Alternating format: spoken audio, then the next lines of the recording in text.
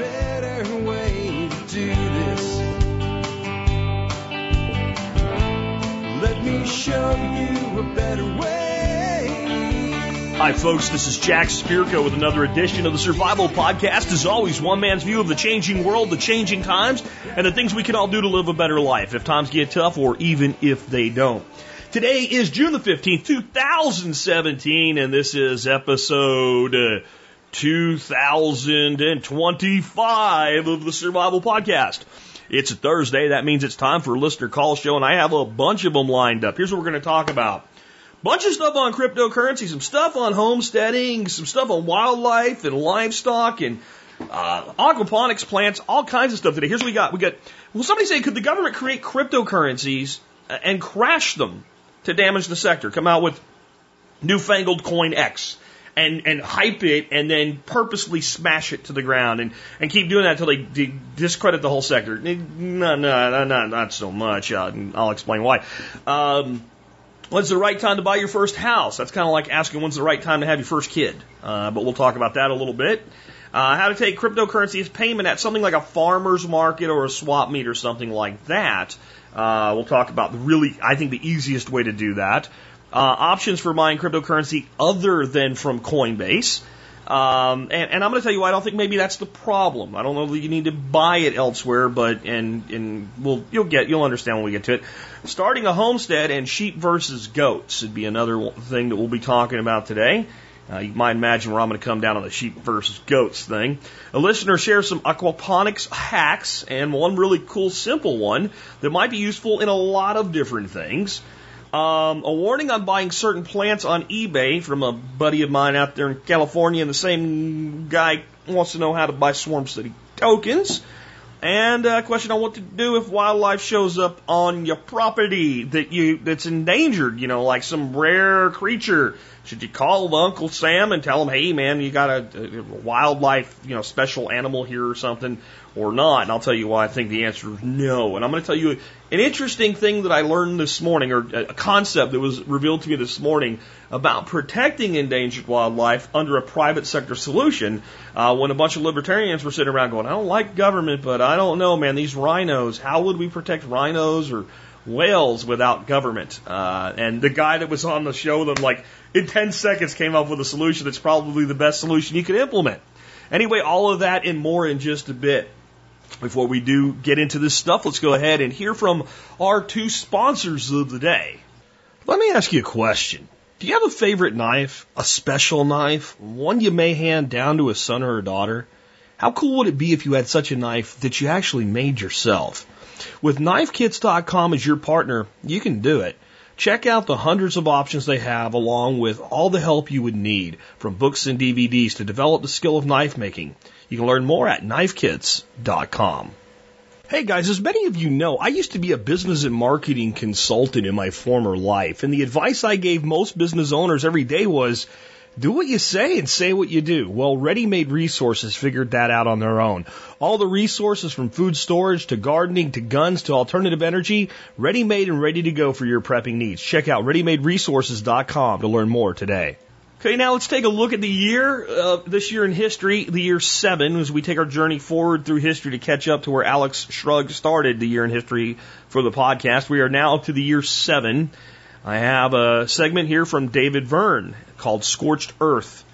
The revolt that broke out in Dalmatia, the modern-day Balkans, still vastly outnumbers remote Roman soldiers in the region. Tiberius avoids an open battle to give more time for reinforcements to arrive and begins to harass small enemy units and burn farmland. 5 legions from the east and the militia from Italy arrive under the command of Germanius Caesar, Tiberius' nephew. They expand the Scorched Earth campaign started by Tiberius and force the rebels into the mountains. Cut off from supplies, it is the beginning of the end of the rebellion. My take by David Verne. Whenever a military is conducting anti-insurgency operations, they must cut the rebels off from their base of support. If the local population sympathizes with the rebels, it is nearly impossible to defeat them. Scorched earth is frequently used as a means of cutting off supplies and acts as a threat for any locals supporting the rebels. The rebels normally respond by threatening the populace if they don't support the rebellion. In the end, the people who lose most in this kind of war are those that don't fight for either side and get caught between them. Indeed. And there's a lesson here that comes to the modern day that you don't want to be involved in anybody's war. You want to be over here. Because if you're involved in anybody's war, you have three choices. One, you're in the crossfire. Not good, as you just heard. And that can be said in most wars. The population that has suffered the most has been the civilian population, including in modern wars in Iraq and Afghanistan. The people that suffer most are civilians.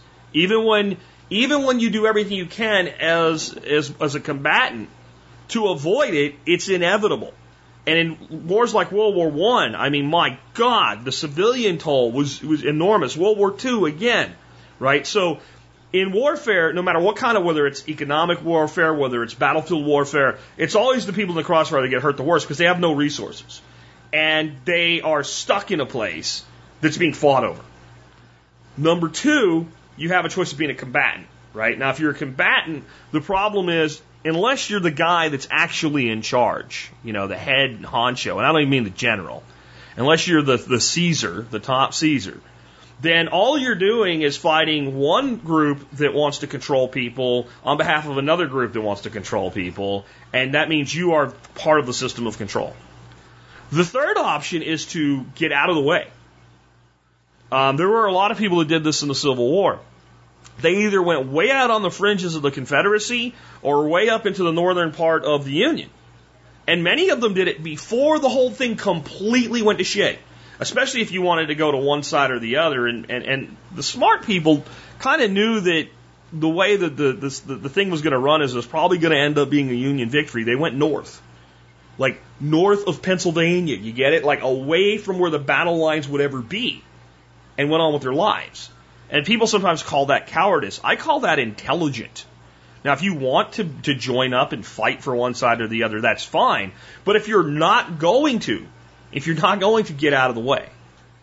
And that's how we need to be thinking today when it comes to things like alternative media, when it comes to things like distributed architecture like blockchain, all of it. We don't need to be in the middle of the fight.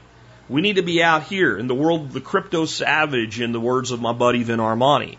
We need to be right in plain sight, but yet unseen and misunderstood and ignored. And ignored long enough that by the time they want to fight you, it's too late. That is the strategy of survival. And it's not just being a survivalist, being like a thrivalist, right? Being able to actually thrive and actually do better in these times of turmoil that we're in right now. My take by Jack Spirko. Hey folks, I just want to say, any of you that are or ever have been an MSB or Member Support Brigade member of the Survival Podcast, I really appreciate you. Without you, I could not bring this show to you Monday through Friday, 5 days a week. You are the primary means by which we're able to deliver this programming and to live the lives that allow us to teach the things we do here at the Survival Podcast. But of course, you know me, I'm not about charity. This is not some kind of membership like on public broadcasting where we send you a $4 tote bag in return for a $100 donation and call it a donation. This is a value for value exchange. You'll get discounts to over 60 companies. You'll get a lot of other great content that's available nowhere else. And you'll get every episode of the Survival Podcast that's ever been produced in convenient zip files. You can download them all. You can learn more by going to the survivalpodcast.com and clicking on members. Scroll to the bottom to see our different methods of payment. And we'd love to have you supporting our show. It comes out to about 18.3 cents an episode. All right, with that, I want to get into the main topic today, taking your calls. But before I take your first call, I want to give a little bit of an update. Yesterday, I mentioned something called MinerGate, and I said, if a few of you guys, download the software, try your hand at mining, whatever, let me know so I can see if, are they legit with their affiliate program?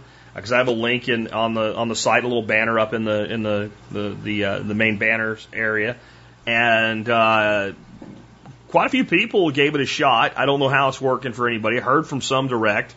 A couple of people didn't use nicknames that don't show up, but in my affiliate area, I can see somebody named Semantic DM, Dwayne Cam, eBay Stevo, Charlie F, and I won't say the whole thing because his nickname's his full name, Morani Ha, and Ductile Pegasus.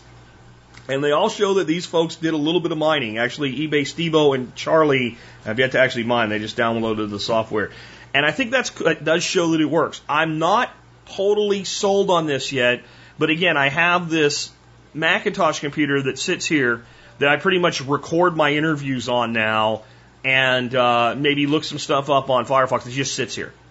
And given that it's just sitting here, letting this thing run for a week and seeing where it ends up at the end of a week instead of a day, I think is worth giving a shot to. One of the guys that wrote me said he has like a 16-core gamer PC. He's going to give a shot with this, and I'm looking at some other options for mining today. I don't want to go too deep into this, but I just want to say if you want to fool around with mining a little bit, I'd recommend go ahead, download the MinerGate thing. You can get the link on my site, and in today's show notes in the links there's a specific link that says Mine Crypto on MinerGate. But I'm looking into some other things too, like what's called cloud mining, and I'm going to talk about that for a totally different reason than I think most people are thinking about it. And that's what I love about this community. I love about this community. It was a question that came in for this week's show, and then the knowledge of cloud mining, and then the two things being put together in a way that I don't think most people would, but I bet you there's a ton of people doing it because it makes a lot of freaking sense. It makes a lot of freaking sense when you think about it, and when I answer that question, it'll make a lot of freaking sense to you. I do have a lot on crypto today. Remember, if you're like, I just, like, this is turning into the crypto cast, like I had times people say it's the permacast or whatever. Listen, guys, pick up the phone, 866-65-THINK, 866-65-THINK. You'll hear a message and a beep. Leave me your question or comment, make your question or your point up front in one sentence, and then give me the details. Hey, by the way, I appreciate you guys speaking loudly enough to be heard, but don't talk into a phone like this. You'll hear one guy do that today. I had to get my wife to tell me what he was actually saying, okay? So, like, get to a quiet location, make sure you have a couple bars, speak clearly, don't scream at the phone, and take the phone out of your mouth when you're leaving a message. Not to pick on anybody, but, man, I listened to this call like 3 times and I said, can you come here and say what he's saying? And she did, so we get to play it today. I won't tell you what one it is, but I bet you'll know when you hear it. Anyway, first question is on crypto, and it is, could the government create and crash cryptos to damage the sector? Caller, go ahead with your question, and then we will give an answer to this. I think it's, anyway, I'll just play it, and then we'll get you an answer. Hey, Jack, if I was the NSA, I would start my own cryptocurrency like Dash, build it up, then crash it, then do another one like Litecoin, then have Janet Yellen call me up and help me out, crash it, just delegitimize it. What do you think about that? This is Brian in Oklahoma. Thanks. Okay, so the problem with this philosophy comes from a lack of understanding of how cryptocurrencies work. So one of the fundamental realities behind just about every crypto that's ever been put out, and if somebody were to put a new one and break this cycle, it would immediately be like, like just, and especially if it ran way up and then smashed to the ground, right? Then it would be totally on like, hey, there's bullshit going on here. It's that all of these programs are open source. If you, like, I just learned about one called Zencash today, I think is really cool, and I'm actually, because they just launched and they're high, this is something I want to tell you guys about cryptos when they're launched. You'll always, if you look at every crypto that's ever launched, see a great big spike in the beginning, it drops off and it goes flat for a long time, and then it comes back up as they actually get stuff going on in the world, right? So if you hear about one and you think it's cool, give it a couple, especially if it's brand new and it's kind of high, give it a couple days. You'll probably save a few bucks, okay? I'm not going to say it'll always happen that way, but yeah. But any of these things, like, you can go to, like, their GitHub. You can go and you can look at their source code and all. And I know what you might be thinking. Well, like, Jack, if I look at that, I don't understand jack shit about it. I don't either. But there are people in this developer space that, like, every time one comes out, the first thing they want to do is find out what's wrong with it so they can say, this is why it sucks. Or go, hey, I can't find anything wrong with it. So if they built some kind of integral flaw into it on purpose, especially one, let's say, a blockchain size issue similar to what Bitcoin is dealing with right now and probably going to segregated witness in August 1st, like, if they built that into it from the beginning to cause a problem that was already known, they'd be like, these people are idiots. So if they built a good crypto that was actually a good solid bit of code, they could no more cause it to crash than they could cause Bitcoin to crash or cause Dash to crash. Like there would be no reason to build your own just to crash it. About the only way you could really crash the shit out of a crypto would be buy the piss out of it and then dump it. And you could dump it for some stupid sales price. You know, like if you actually use an exchange, it's very much like an E-Trade account. If you like use something like Bittrex, you'll see what's called a bid and an ask. And you know, one of the things I think you know when you know that it's likely that particular currency is going to continue to drop for a while is when the bid and the ask are the same. Right? If it's some, low dollar crypto and they're both 16 cents, and the Bitcoin differentiator is like way out, like to the 9th friggin' decimal point, then what that means is that people are buying and selling at the exact same price. The people asking for a price are getting the exact price they're asking for. No one's bidding it a little lower, or no one's actually asking a little higher. There's no spread there, right? So you've got that bid and that ask. So what a person could do, or what an entity could do, is get a currency, get millions of dollars. They didn't care about losing money, right? So government could do this. They don't care about losing money. Buy the shit out of it, and then put it out for sale cheap. And they could just crash the price. Now, if it was a legitimate crypto, what would happen? People would just buy it all the way to the floor. You want to sell it for a penny? I don't give a shit. You want to do that with Dash? You want it, like, if the NSA wanted to go out and buy $50 million worth of Dash and then dump it all in one day at a low price, and I found out Dash was selling for 10 cents a freaking unit, buy $1,000 worth. I mean, unless you knew if you knew that there was an attack like that going on, you know that has to run out. You can't keep doing that. You can only do it for so long, and the more you do it, the more opportunity you create. So that doesn't really work either. It's like doing it with a stock, but doing it with a solid stock. Let's say you wanted to crash the value of a stock like General Electric. If you were a multi-billionaire and you didn't care about losing money, you could go out and buy as much of it as you could get. You probably aren't going to get a controlling interest because they don't want you. That's a hostile takeover. But maybe you get 10% of their stock and then go out and just dump it for half value. Sure, you can tank it, but it's going to rebound. The only reason it's tanking is because people are actually buying it for the price that you're dumb enough to sell it for. As far as the other way to build some kind of flaw into it. But again, if you build a flaw into it, that could be like hidden up into us. It can't be hidden because the code's there, and there's people that's what they do. That's the only thing they do, is go out and look at this stuff. So could the government create a cryptocurrency? Sure. Anybody can, with the right expertise and knowledge and backing. Of course you can. Is that ever a danger? I would say so. I would say that the bigger danger would be government creating a cryptocurrency and making it the end all be all, and having some sort of ability to actually decrypt all of the transactions within it and see everything, even though it's supposed to be invisible, let's say like a Zcash or a Zencoin or a Dash, if you use the protections that Dash has in it to make it invisible. You could do that, I guess. But again, you're going to have to put that code out. If it's going to be accepted in the cryptoverse, right, then you're going to have to put that code out for people to look at. People are going to audit that code. So you have to do a hidden hack in an open source code. It can be done, but it would be difficult. I think it would be extremely difficult to do. But this is why I don't even think it's government. You have to be really careful with the speculation on these new cryptos. And just because somebody has a cool looking website and says they're going to save the world doesn't mean that they are. And this is my thing with any crypto that I would speculate on. What does it do better than proven things that we already have available?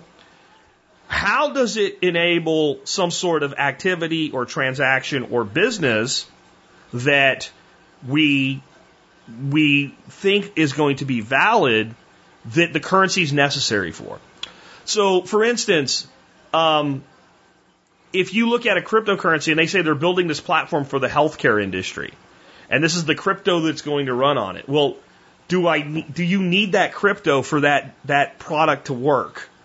Because then it's a backhanded way of doing an unregulated stock IPO, but your stock will probably end up worthless because it becomes a useless bite on a network that doesn't really require it. Just because you build a healthcare system that runs on HealthCoin, let's say, doesn't mean that people are going to pay with HealthCoin on that network. Is there a solid reason for someone to pay with that currency on that network? That's where I kind of like what I'm seeing out of Brave right now with the basic attention token. But I'll tell you the mind of Jack Spirko here. And now, no financial advice. Anything in crypto, especially, anything other than Bitcoin, Ethereum, I got to say is really speculation money. But they have a cryptocurrency called BAT, or BAT, Basic Attention Token. And they did $35 million in an ICO, initial coin offering, in like 6 minutes. And like 6 people got 90% of the coins. 6 parties got 90% of the coins. It immediately went up for sale on exchanges like Bittrex and was selling for about 26 cents. Now, when you see, this is the thing. No one does the math. So if they raised $35 million and they issued X number of these coins, what did they sell for? The answer, 3.5 cents. 3.5 cents. So the vast majority of this currency is sitting in the hands of 6 entities. It might not be people. It could be, it could be some big mining hub in China may have said, oh, hell, they're going to put all this up and they've got all this hashing power so they can generate their own Ethereum, right? They go and have their Bitcoin Ethereum rich. They just buy a shitload of this stuff at 3.5 cents. And they're like, well, I could sell it for a quarter the next day. You think 3 cents and a quarter is not high, but look at the spread there. So I've been watching it. When it first came out, it was like selling for 26 cents. I'm like, well, I would have probably bought it at the ICO for that, but I did the math. What did these people pay for it? 3.5 cents. What does that tell me? They can make 3 times their money all the way down to about 11 cents. And I'm watching it. I'm not in any hurry. I don't think Brave's going to do anything massive in the next couple of weeks that's going to spike their price. And I'm waiting for it to come down. And it's already down from 26 to 16 cents today. And the bid and the ask are the same. You want to bet it's lower by the end of the day? I'm not going to bet any big money on it, but my instinct is, if not by the end of today, by the end of tomorrow, the basic attention token will be down in the 14, 15 cent range. Now, if that happens, don't think I'm Spiricodamus. That's just a gut feeling. But if you're going to play in the speculative market, that's, I think, where you have to be. And if you're going to start looking for holes in the things, I think you have to get more informed. And again, crashing a currency that you created doesn't make a lot of sense. Now, creating some kind of booby trap in it makes a lot of sense. However, if you're going to put up a crypto without open source code today, you're going to have every single genius that codes this shit looking at you with stink eye. So that makes that very, very difficult. Not impossible, but difficult. Let's take another one. Hi, Jack. This is Rusty from Orange County, California. My question is, do you think it's a good time to buy my first house? Couple of details. I plan on buying a house around March of next year. I will have around $70,000 saved by that time. Do you think there's going to be a housing bust again, like back in '08? So maybe it'd be a good idea to wait, or do you even think the $15 minimum wage is going to affect housing markets here in California? Love to hear his thoughts.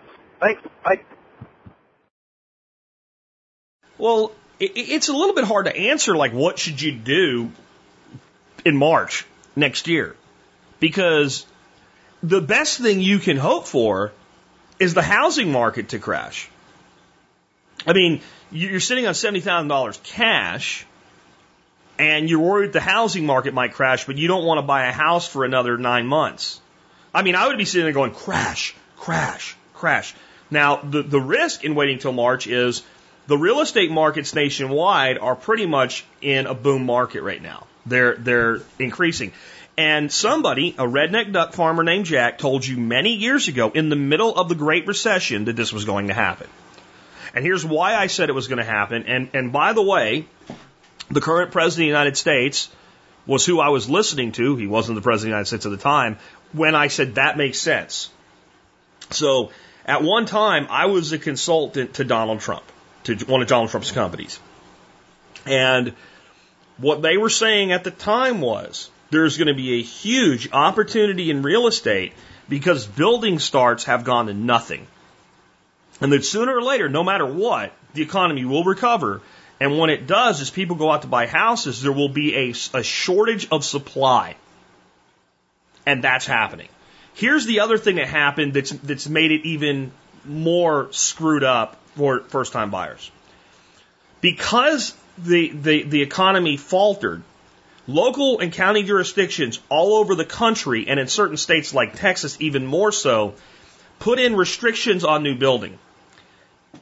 And what they said was, usually, all new housing must be X number of square feet. Very common numbers are 2,000, 2,200, 2,400, and 2,600. Those are the most common numbers that I've seen. What this does is it eliminates building starter homes. It eliminates building starter homes. When I first came here to Texas, you could go buy a brand new house for $90,000. I mean, picking out your carpet and shit like that. 3-bedroom, 2-bath, 1,500 square feet. And they were making money building them. They weren't, custom built homes or whatever. And that same house that was $90,000 could have ended up being $110,000 if you picked certain options with it or what have you. And most people did. And they went builder grade on the cabinets, etc. But you could do that. In 2008, let's say 8's when it crashed. So 2007, you could still do that. It was a 10-year period and the price of a new home went up $5,000 because they were building them so quickly in a production model that they were able to keep the cost of building down, and it actually held back the cost of housing in general. And all the markets where this building was going on did best through the recession. They were the ones that were least hit.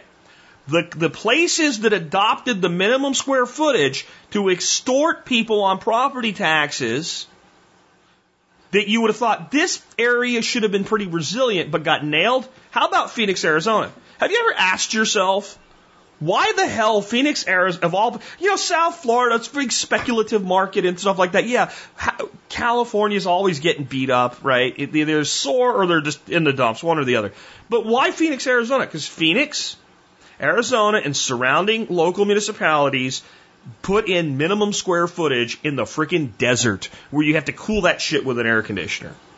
And that's not the only reason. One of the reasons they got hit harder than other places because the house prices were artificially inflated. And that's what happened. That's what's happened everywhere now. My kid is about to close on his first house and he's paying almost double what I paid for a house about the same size for my first house. And it's because they can't build that house anymore. So that's the situation you're in. Now, this is creating a bubble, and you're now in a catch-22. Because what people would say, hey, why don't we open up the free market and let them build smaller houses again? What happens to all the people that bought those houses that were selling for, let's say, 110? I know out in California it's probably 220 for the same house, or 230, depending, maybe 400, depending on if you're in LA County or something like that. But just for my market, all those people that were buying these $110,000 houses, $100,000 houses, they bought it for 150, 160, 170. And you let the builders come in now and start building them again because you removed the minimum lot size restrictions. Well, those builders are going to come in and they're going to pound them out. And they're going to say, gee, if these things are selling, with a little fix-up needed and stuff to them for 150, 160, we're not stupid. We're not going to drive the market down to 110, but we're going to come in and we're going to sell brand new houses for 149, 995, right? That's what they're going to do. And if you can get a brand new, spanking brand new house for that, what's that going to do to those houses that are a little bit older and stuff? It's going to tank them down to 130. Now they're upside down on them. See, when government tries to do something, they create problems that are difficult to extract from. That's what you're in right now. Sooner or later, the housing market's going to have a correction. For you, it would be great if it happened this year. The bad news, it's probably not going to. The good news, there are always deals if you are patient and flexible. These are there's three things you need in real estate. Patience, okay, flexibility, and to be dispassionate. Remember I say follow your passion? Not in real estate. Do not get excited over it. And first-time buyers, you're the worst. You suck. All right? I used to be one. We're all buy our first property. And when you're a first-time home buyer, you get very excited. You're afraid somebody else is going to get the house. You drive by and look at that 17 times after your offer's been expected, hoping nobody gets in the way. Well, they've accepted your offer. It's good. Relax. Right? You got to chill the hell out. Now, California. I know you might say, well, I have family or whatever. If you do that, I understand. But if I had over $70,000 in cash saved up, and I were a young couple, and I were about to start my life and buy a house, and I hadn't done so yet, so my roots were shallow, not deep, I might look at not being in California when I pulled the trigger. I might, especially between now and March, I might look, what options are there in other states for my job, for my employment, for my spouse's employment, what schools, what quality of life. How much more would that money, or half of that money as a down payment, buy me in Texas or Florida than it would in California, which just seems bent on destroying everything long term? Otherwise, I'm going to put it this way. It's like having a kid. There is never the perfect time to have a kid. And there's certainly never the perfect time to have your first child. It doesn't exist. There's always a reason not to. There's always a risk, right? The kid could have a birth defect. You don't have the best insurance, and then you're stuck with having to figure out how to deal with that. You might be shaky. I could lose my job right when the child's born, lose my insurance. There's so many, like always there's if this, if that, if this. You got to be smart, patient, dispassionate, find the right property. What I would be doing now, since you don't want to buy until March, I would be window shopping every property that sells in the area that I want to buy. I would look at what it went to market for, what it looked like, how long it was on the market, what it sold for. Every single one of them. Not just in your price range. Just under your price range by, say, 20% and just over your price range by 20%. And watch that for a trend. And find out which properties fail to go for asking price. Find out what was wrong with them. If it's an area where you're going to get shot parking your car, that's a reason not to buy that house. If it's because there were certain things the seller was too stupid to fix, when you go to market to buy, you're looking for that property. And you're going to come in with a stupid low offer. Right away. The second it goes to list, yeah, we'll give you, 70% under, 60% under for it. Here's what you know is going to happen. You know that property's not going to go for asking because you've shopped the market, you've watched the market, you know what's going on. You know it's improperly priced, and you know the guy's going to he's going to be on a monetary burn. And in the back of his head, that jerk lowballed me. And you're going to come back in 2 or 3 weeks when it still hasn't sold because you knew it wasn't going to. And if it sells, you don't give a shit, you find another one, okay? But if it doesn't sell, you come back and you offer just a little bit more to show that you're willing to work. And then I bet you're going to get a counter offer. Now, you might take 2 months to find that house. But this is why you need to be spending the next 6, 7, 9 months window shopping. This is like playing the stock market with fake money. Because then you learn, like when I got really excited and I did this, I would have lost like my ass, so I'm not going to do that with real money. Same thing with real estate. What would you have bid on that house? What did it sell for? And what creative contingencies can you give when you go to bid? So you might bid under, at, over, depending on what, you might find a house that's perfect and you might have to go above asking to get it and you might be willing to. Well, what contingencies can you offer? Creative one that my kids did is they said if it underappraises, we'll come up with a couple extra $1,000. Not all of it, but we'll say up front, we'll come up with $3,000 on the spread and nothing more than that. And only what it under. So if it sells for 170, we offered 170 and it appraises at 166, we'll still do 169 up front. Now that makes a seller like, okay, well that's one thing I don't have to worry about because they're shitting their pants too. There's a lot of creativity you can use and find a good agent. You got a long time between then and now. Interview agents. Ask them who they're working for. Ask them what houses they're selling, who they're representing as buyers, and find out if they're actually getting anything done. Let's take another one. Hey, Jack. This is John from Kentucky. I have a question. How do I accept alternative currencies at farmers markets? I just got into a very large farmers market down in Knoxville, Tennessee, and I'd like to be able to accept Bitcoin, Litecoin, etc. I got a Coinbase account and got it on my phone with the app and everything, but I can't quite figure out what I'm supposed to do as far as to accept it from them. And I guess it's a stupid question, but hope you can help me out. Appreciate it. Thanks for everything you do. Bye-bye. Like I said, there's a lot of cryptocurrency questions today. So this is what I would do. I would get the Jax wallet for your smartphone. And just about anybody that's going to be at a place like a farmer's market that is going to be willing to spend cryptocurrency is going to have a wallet on their mobile device. That's how people that use crypto in small transactions like that operate.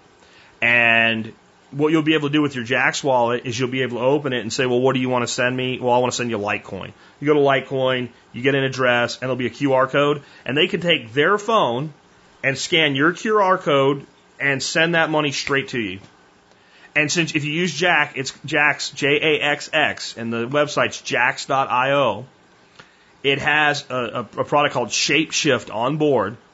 So if they paid you in Bitcoin, and for whatever reason you didn't want to hold Bitcoin, you wanted to hold Dash, you can immediately shapeshift it into Dash in your wallet. And then you know, as it accumulates, you'd want to move it to like a hardware wallet or something like that. I wouldn't want to keep a tremendous amount of money in a software wallet on a mobile device. But that would be your best way to take and receive and also pay others who want to use it. And I think you could have a real advantage if you go to my website and I give you permission to use my crappily made logo thing, if you want to, but I took the main currencies that I thought were most useful out of Dash, and I put them into like a single graphic so that you can you can actually see the different cryptos that I take. And I'm no graphic artist, man. I did this in Paint. I remember one time I had some documents that we put up to prove something, and people were like, you photoshopped it. I'm like, I don't even know how Photoshop freaking works, idiot. But I did. I put up on it, and there's a few other currencies in the Jax wallet, but Bitcoin, Ethereum, Zcash, Dash, Litecoin, Augur.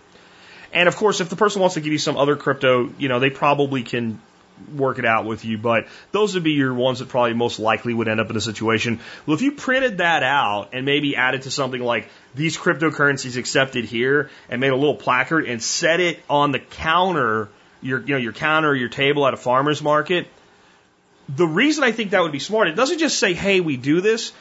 People that want to do business in crypto are literally looking for places to do business in crypto. Like, there's so many people that are users of this technology that are mission oriented.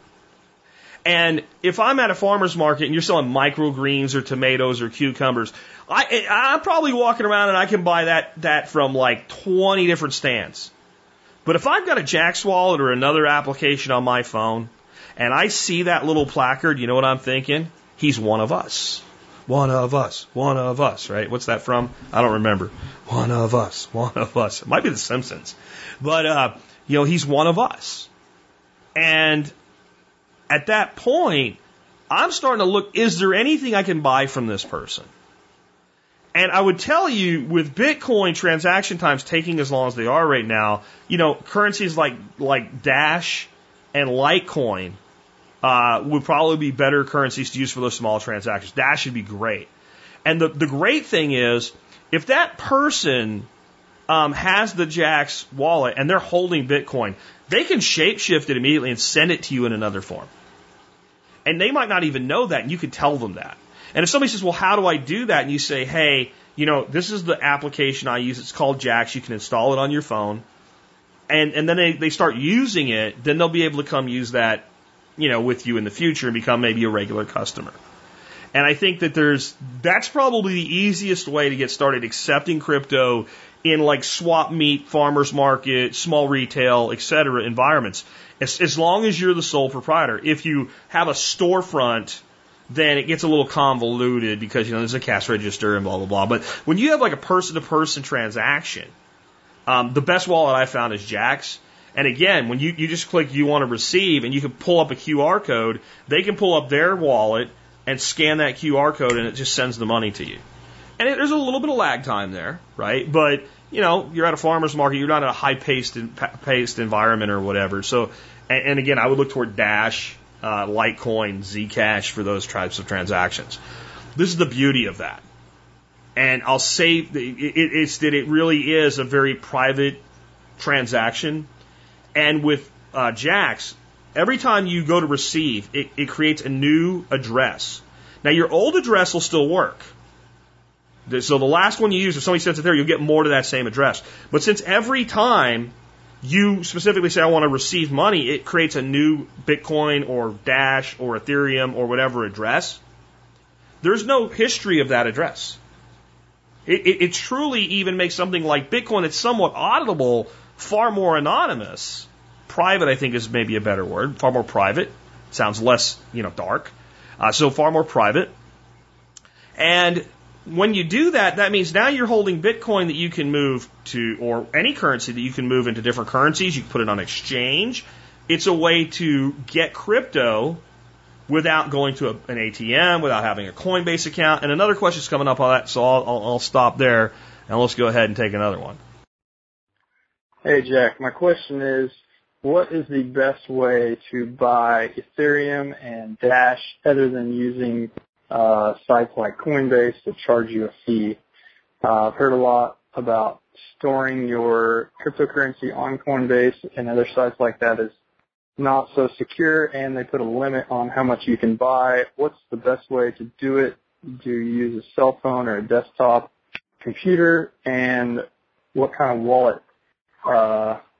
Maybe on your computer or a hard wallet. Just wanting to know more about it. I've heard a lot of things. Would like to hear your opinion. Anyway, thanks for your time. Bye. Okay, so you see where I'm at here. Like, I think the best way to quote-unquote buy cryptocurrency, if you don't want to pay, and you're going to always pay a fee. That's how all this shit works. Like, nobody's doing this because they like you. Like, the miners have fees that they charge to verify the transactions. Any third-party service is going to have a fee. Shapeshift that I mentioned has a fee. Jax doesn't have a fee, but what they've done is they've monetized their wallet by adding Shapeshift to it, and Shapeshift pays them a commission based on how many transactions run through Shapeshift over the Jax wallet. Right? So there's going to be fees. Even if you just send me Bitcoin wallet to wallet, somebody has to validate that transaction. We call those people's miners. And there's a fee that they get for doing that. So just forget the whole world of I don't want to pay any fees, because that's pie in the sky bullshit. You're looking for someone to provide a service to you, but yet you don't want to pay for it. Now, I know you're not being that way, but that's not what you're even really saying. Now, Coinbase has relatively high fees. They do. What Coinbase does, it's an on-ramp into crypto, and it's a very easy way to buy, Bitcoin, Litecoin, and Ethereum. Those are the 3 coins you can buy right now on Coinbase. However, you can't buy Dash, and the way that I recommend that you would buy Dash or any altcoin right now, I think the best place to do that is Bittrex. And Bittrex, again, runs like a virtual coin stock market. Here's what you got to know about Bittrex. Do not go in your Coinbase account and send Litecoin to your Bittrex wallet, because you can't use Litecoin to buy other things on Coinbase. I don't know. I see Ethereum markets and Bitcoin markets, so you might be able to buy with Ethereum. I'm not sure. I know you can buy with Bitcoin. So if I wanted to buy, let's say I wanted to buy $500 worth of Dash today, this is what I would do. I would log into my Coinbase account. And yes, they are playing nice with government, okay? But once you get your identity verified and all that shit, you're not gonna hide that if you're gonna buy for cash in any significant quantities. You're not. So you accept that. You log in your Coinbase account and you use a credit card. I now have my limit up to $1,000. I can buy up to $1,000 a week in Bitcoin or Litecoin or Ethereum, any combination thereof with a credit card, which is attached to my PayPal account. So now you're basically buying it with PayPal. And if you use, this is the brilliance, right? So then what you should do if you have a PayPal account is you get the debit card that has the 1% cash back from PayPal. So now you use it as a credit card and you buy your cryptocurrency, you get 1% cash back into PayPal. That just knocked your fees down a little bit right there, right? Okay. Then you just send that, you go in your Bittrex account, you get your Bitcoin address in Bittrex, and you send it there. Now, you at this point, no matter what you do with it in the next 5 minutes, you don't have any tax implications because you paid a fee. So you've lost money on the trade. Okay? And as long as it sits in whatever you bought, you don't have any obligation to pay any taxes until you sell it. So you want to buy Dash, you go into Coinbase, This assumes you don't have any Bitcoin to work with right now. You need some Bitcoin to operate on Bittrex. You buy your Bitcoin, you send it to Bittrex. Then you go and you say, buy Dash. And you buy at the bid or the ask, and you buy as much Dash as you want. It'll take a little while. The transaction will go through. Basically, you're selling your Bitcoin to buy the Dash. Now you have Dash. Now you can move it out of Bittrex anywhere that you want to. That would be one way to do it. But since Dash is inside Shapeshift, you can do it much more cleanly, and you can avoid Bittrex with that currency. What you would do then, go into Coinbase, buy say your $500 worth of Bitcoin because you want $500 worth of Dash. So you buy $525-ish to cover the fees and mining fees and all that shit. You buy it, you immediately send it to yourself as Bitcoin to your Jax wallet, and then Shapeshift on board straight over to Dash. Now you have Dash. Now you've used Coinbase to buy, not to hold and not to trade. And if you have to report anything, well, what did you do? I bought this currency for $525. It was only worth $500. I sent it to myself incurring a fee, and I converted it to another currency that I'm still holding. I have no profit. I have a loss. If you'd like me to put down a $25 capital loss, I can do that. But Dash could have gone up 100% at that point. By the IRS rules, as I understand them, I'm not a CPA, by the IRS's rules, as I understand them, there would be no tax consequence on that Dash coin until you sold it, or technically if you spent it. But I don't know how they would know you spent it. And especially if you converted it instead of Dash into Zcash and then spent it. But you're getting into the areas of getting in trouble with the IRS there. My point is playing completely above board, by the book, until I spend that money or convert it back to something else and into cash. I have no tax consequences on it because I haven't realized the gain. There's no dividends or interest or anything like that. It's just an asset that I've purchased that's appreciated in value, but until I sell it, because I could sell it 3 days from now and it could crash and I could lose money. It'd be interesting to see people start reporting a whole shitload of capital losses in cryptocurrency and knocking their taxes down, and how the IRS might back off. I'm just saying, right? Because you can actually create some pretty easily and yet still be holding an asset if you do it smart. And that's the thing, is being smarter. But I'm not suggesting anybody do anything illegal here. I'm just suggesting that if I buy something and I pay a fee to buy it, I'm at a loss. If I convert it to another asset, I still have that loss. And if I'm holding that asset for the purpose of long-term gain, I'm not going to pay any tax on it if I report. If I am a Boy Scout about my reporting, there's nothing to pay a tax on until such time as that asset is liquidated into some other form of value. And when I shift it from Bitcoin to Dash, I actually lose a little bit more money, maybe a couple bucks. Got it? So that's how I would either buy it, the Bitcoin, from wherever you can get it, and send it to Bittrex, and then buy whatever you're looking for, or I would use Shapeshift depending on what other applications I have. This is what I love about Bittrex. Bittrex is very, very anonymous.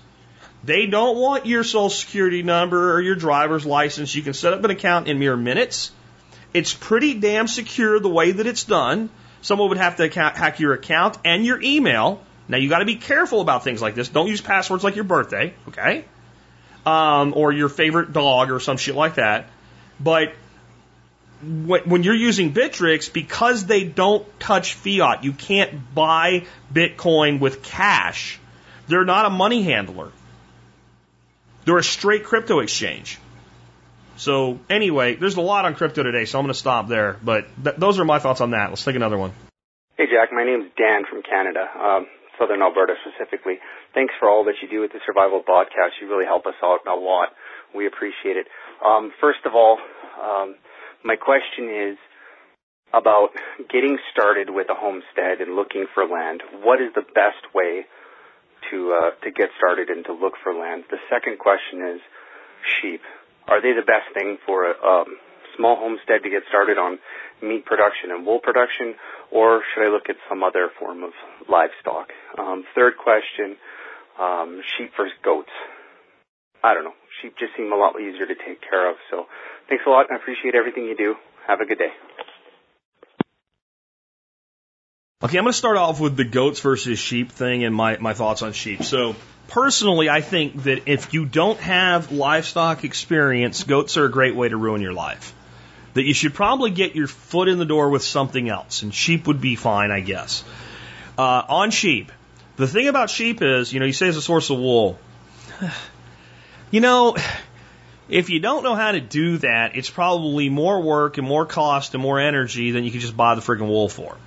I think that if I was going to keep sheep that needed to be sheared, I would want to make sure that there was someone nearby who did it for a living that would come do it for me, either for hire or they would pay me some small amount for the wool that they had some kind of way to liquidate. And as far as the wool yield would be the financial yield if you can do it. My understanding is it's very difficult at this point in history to make money with wool from sheep. That it's just, there's no money in it anymore.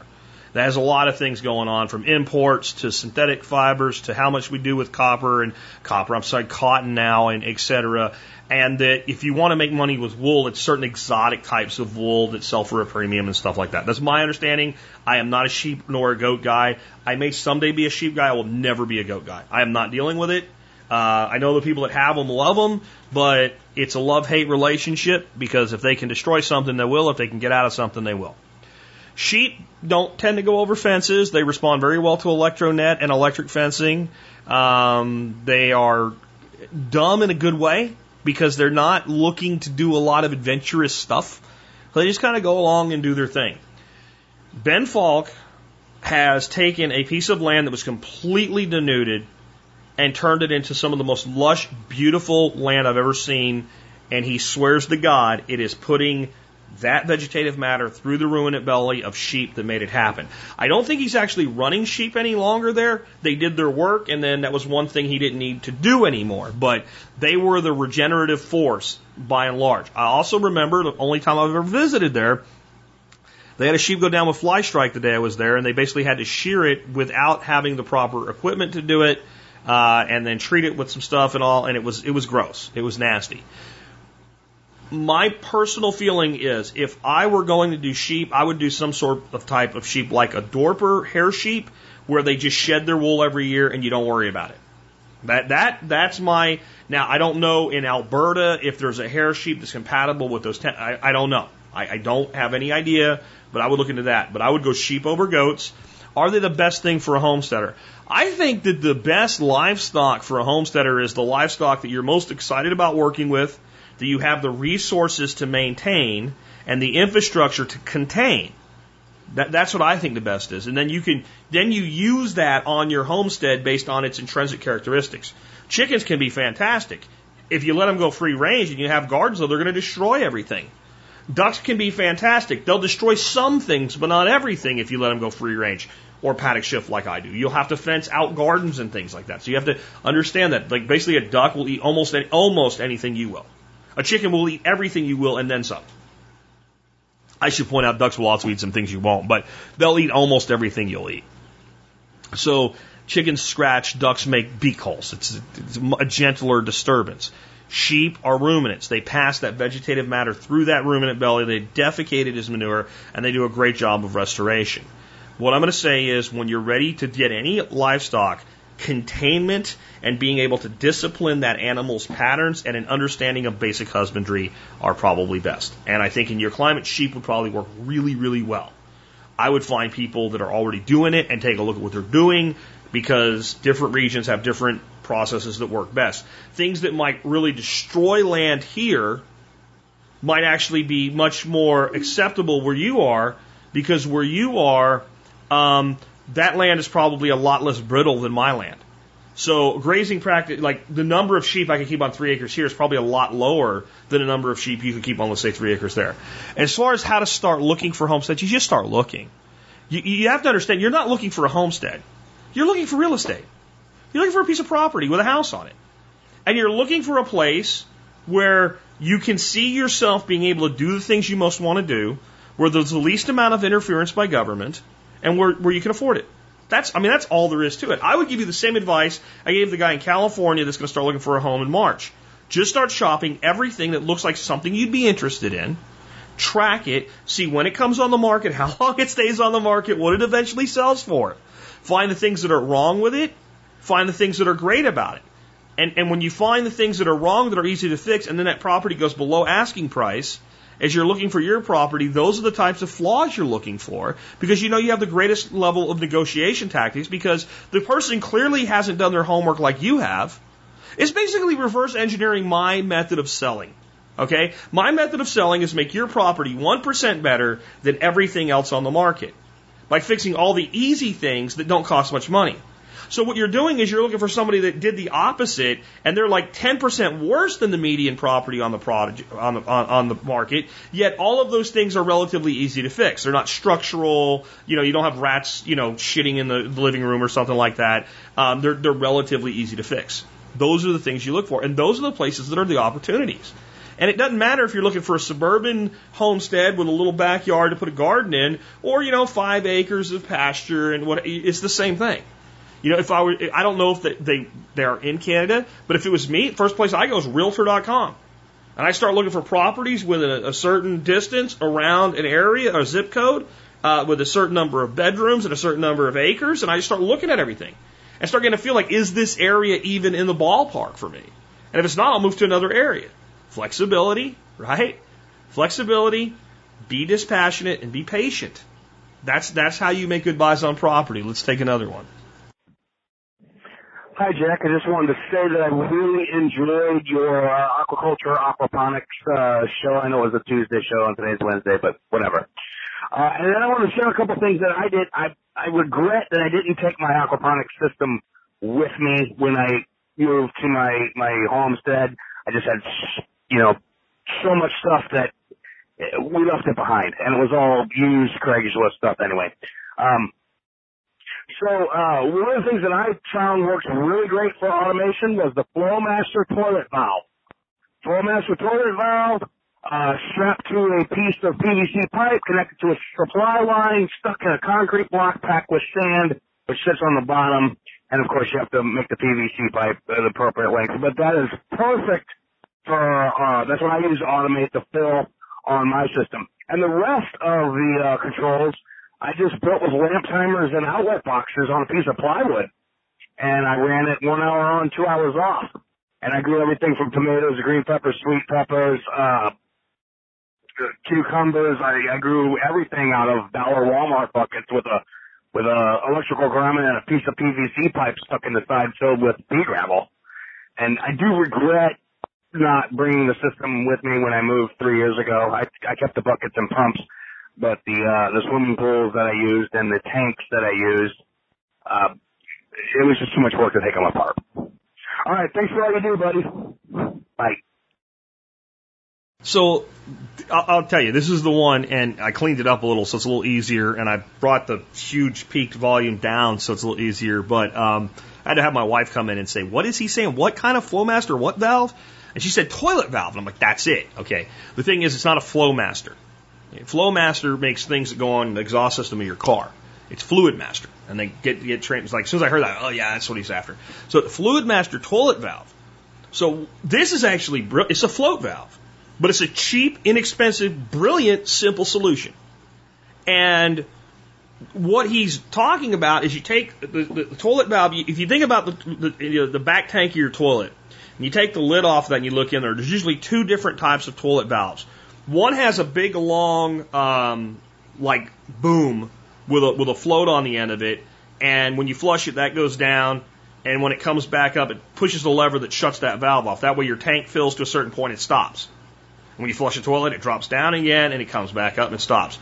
The Fluidmasters, instead of having that big, long boom, they just have a float that's attached to the valve body itself. It just slides down and slides up. And when it slides up to the top, it shuts off. Well, you could just attach it to a piece of PVC and set it in 4 feet of water, or take that off and it would probably set in about 12 inches of water, or add a piece of pipe in 3 feet of water.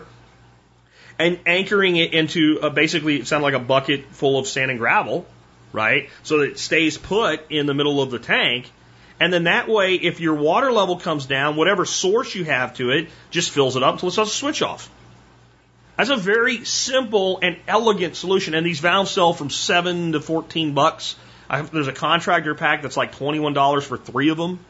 And if you start thinking about that technology, there's probably a lot that could be done with it in the aquaponics, aquatics world. So I think that was a great hack. Now, the other thing, I'd actually like to know more about exactly how this system works. So what I understand, he was running water through 5-gallon buckets full of pea gravel. And I'm guessing what he had was these buckets probably had, they were probably being drained from a lower point or at the bottom, but you're running the water at a fast enough speed to keep the gravel really, really wet. And instead of doing flood and drain, I learned another hack when we had, I can't remember his name on now, from the aquaponics system out in East Texas. He's running flood and drains with a solenoid. So you take a normal flood and drain bed, you put a solenoid on it to drain it. And every 15 minutes or every half hour, that solenoid just opens for 10 minutes and it completely drains the bed. And then it closes and the bed fills back up. That eliminates a bell siphon. It eliminates a point of failure.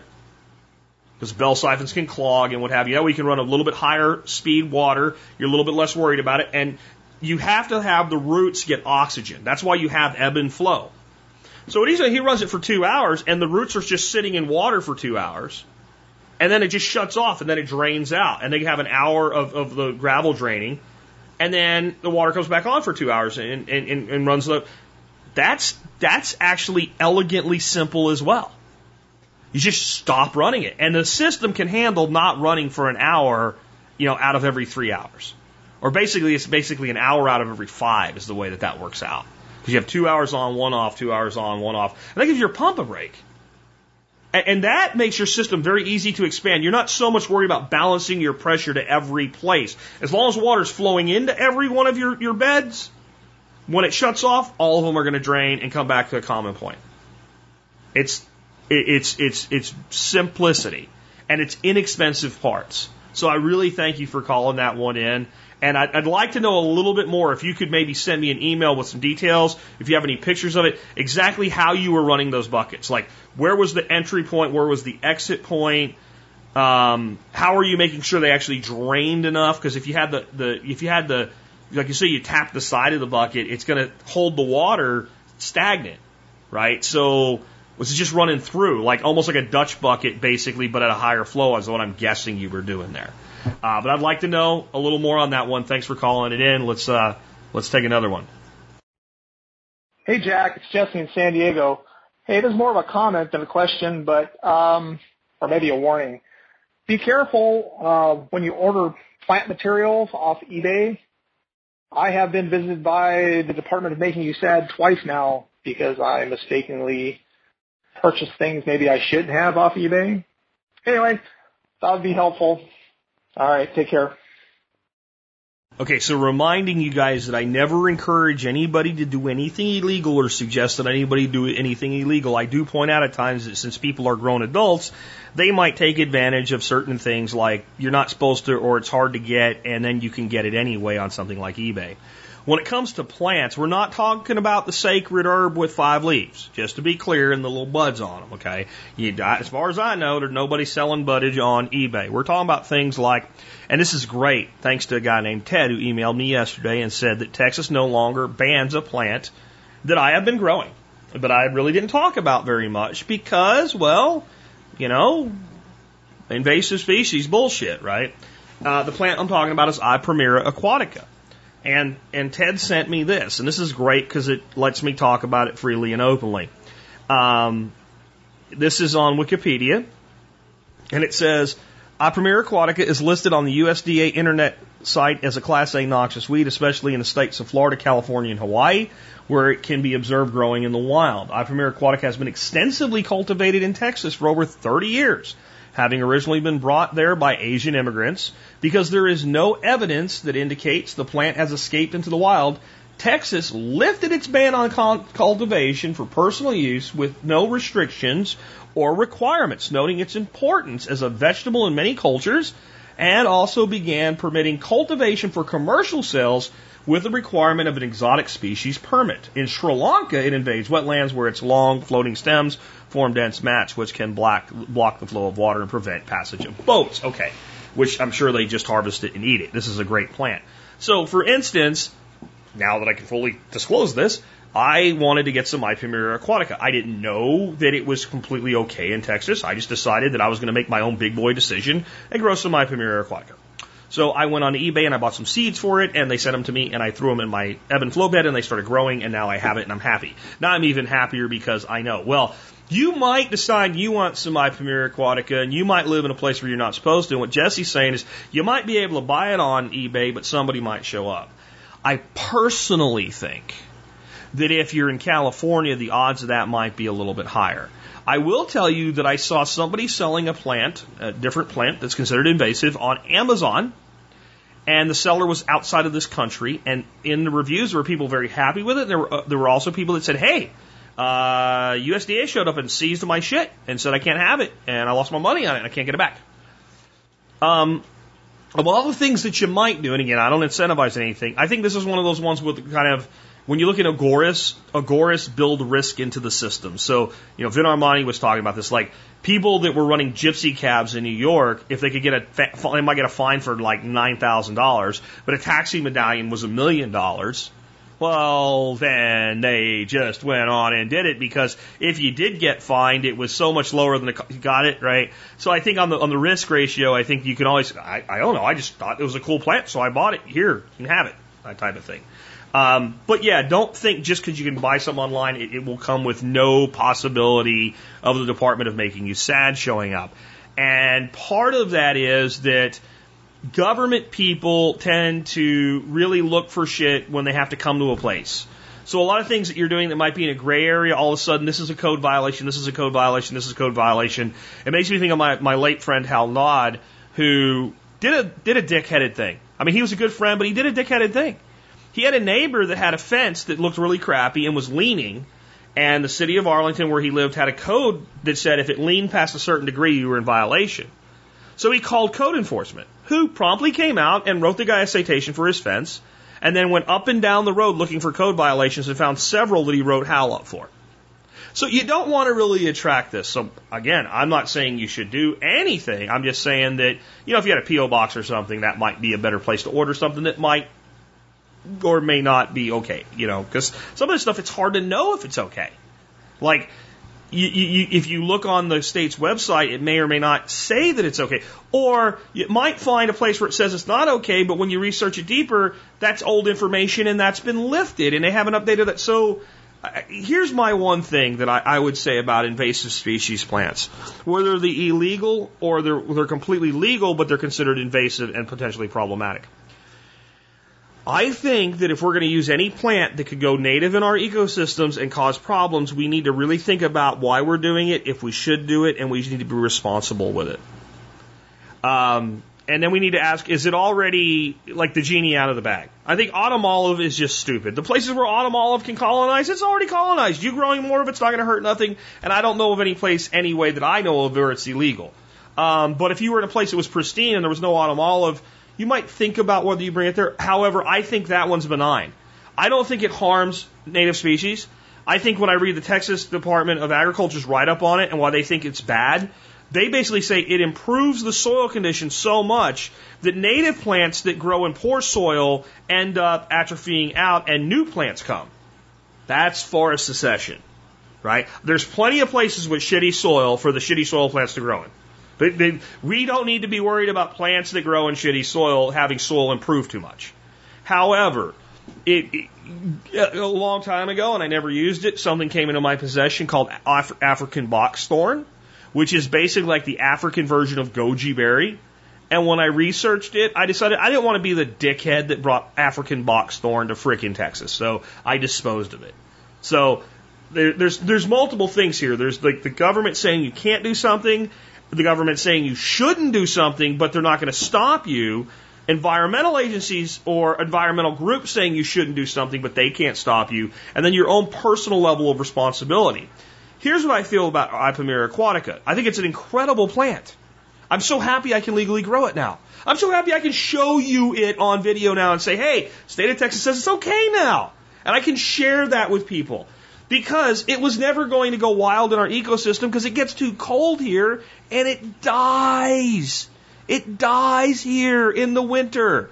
Now, I think there's probably places in very, very much the south part of Texas where it might be able to be a problem, and if you live there, you should really think about what you're doing.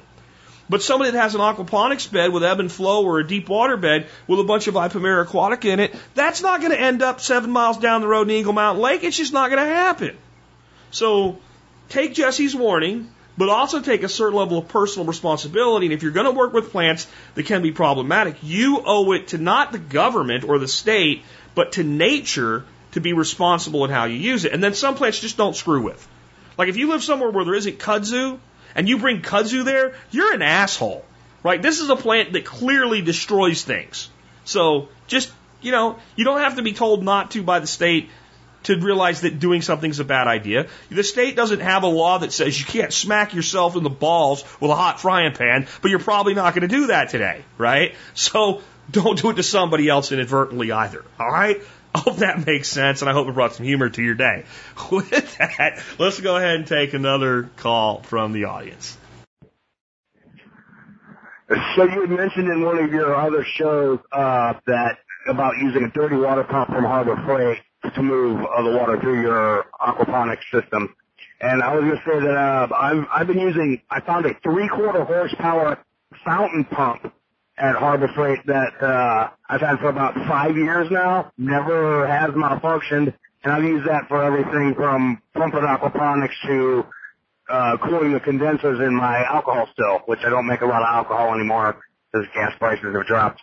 But just a thought. All right, thanks. Bye. Yeah, there's no doubt that you can use like fountain-style pumps in an aquaponics system. However, we've found, myself and my friends that are involved with aquaponics, that in general you get more reliability with a dirty water pump because when some kind of crud gets in there, it just chops it up. Basically, a dirty water pump is a pump with a garbage disposal on the bottom of it. Which means if you're putting it into a tank that has fish, like directly into a fish tank, you should probably like set it inside a bucket with a bunch of holes drilled in it because it will suck a fish plumb up there, spit his ass through the pipe. It will do it, okay? Just something to be aware of. I am running a pump in my aquatic system that I'm pretty happy with that is basically a pond fountain pump. I don't know what the horsepower is. It's not rated there. But I'll put a link to it in the show notes for you today as well. And I have some other pumps that I can recommend. Number one, Harbor Freight, from what I see, no longer offers a 3/4 or 1 horsepower any pump. They don't have it anymore. The pump that David recommended to me and that I've been using a lot or had used is you could get them in 3/4 or 1 horse. They were a dirty water pump, but they were not designed for continuous use. Hence, in about 6 months, they would burn up. But they were about $69 for the one and $79 for the other, something like that. And they had a warranty, a lifetime warranty, and it was $5 to renew your warranty. So you just bought two, put one on the shelf, and one burned out. You returned it, got a new one, put the one that was on the shelf in. Always have a backup pump in an aquaponics system. Use unions that you can unscrew so that you don't have to cut pipe or anything, and you just pop a new pump in. Okay? It should be the exact same pump, or you should have whatever fittings you're going to need so that you can route to the new pump and have that in advance, keep it in the box with it or taped to the box or something. And so that was a good system. You bought two, you needed a new one, you went and got a new one. I burned one up, burned another one up, and Harbor Freight discontinued those pumps. And I decided that I was going to stop going low end, and I found a pump that I am right now very happy with. It is only a 1/2 horsepower, but it's running the same system that the 1 horsepower pump ran from Harbor Freight, and it seems to be moving just as much water and doing just as good a job. And since it's only a 1/2 horsepower moving the same volume of water, that means it's using less energy, which is a good thing. It's a 3,696 gallons, so call it 3,700 gallon per hour pump, with a lift of up to 29.7 feet, but it's $142 with free shipping. It's made by a company called Lanches. It's a cast iron body. It's really heavy duty, great float switch on it. I have a link to that one in the show notes. That said, it's kind of hard to justify a $140, spare pump But I'll tell you what I like about this. Number one, it is a dirty water pump. Number two, it is designed for continuous use. Number three, it's freaking quiet.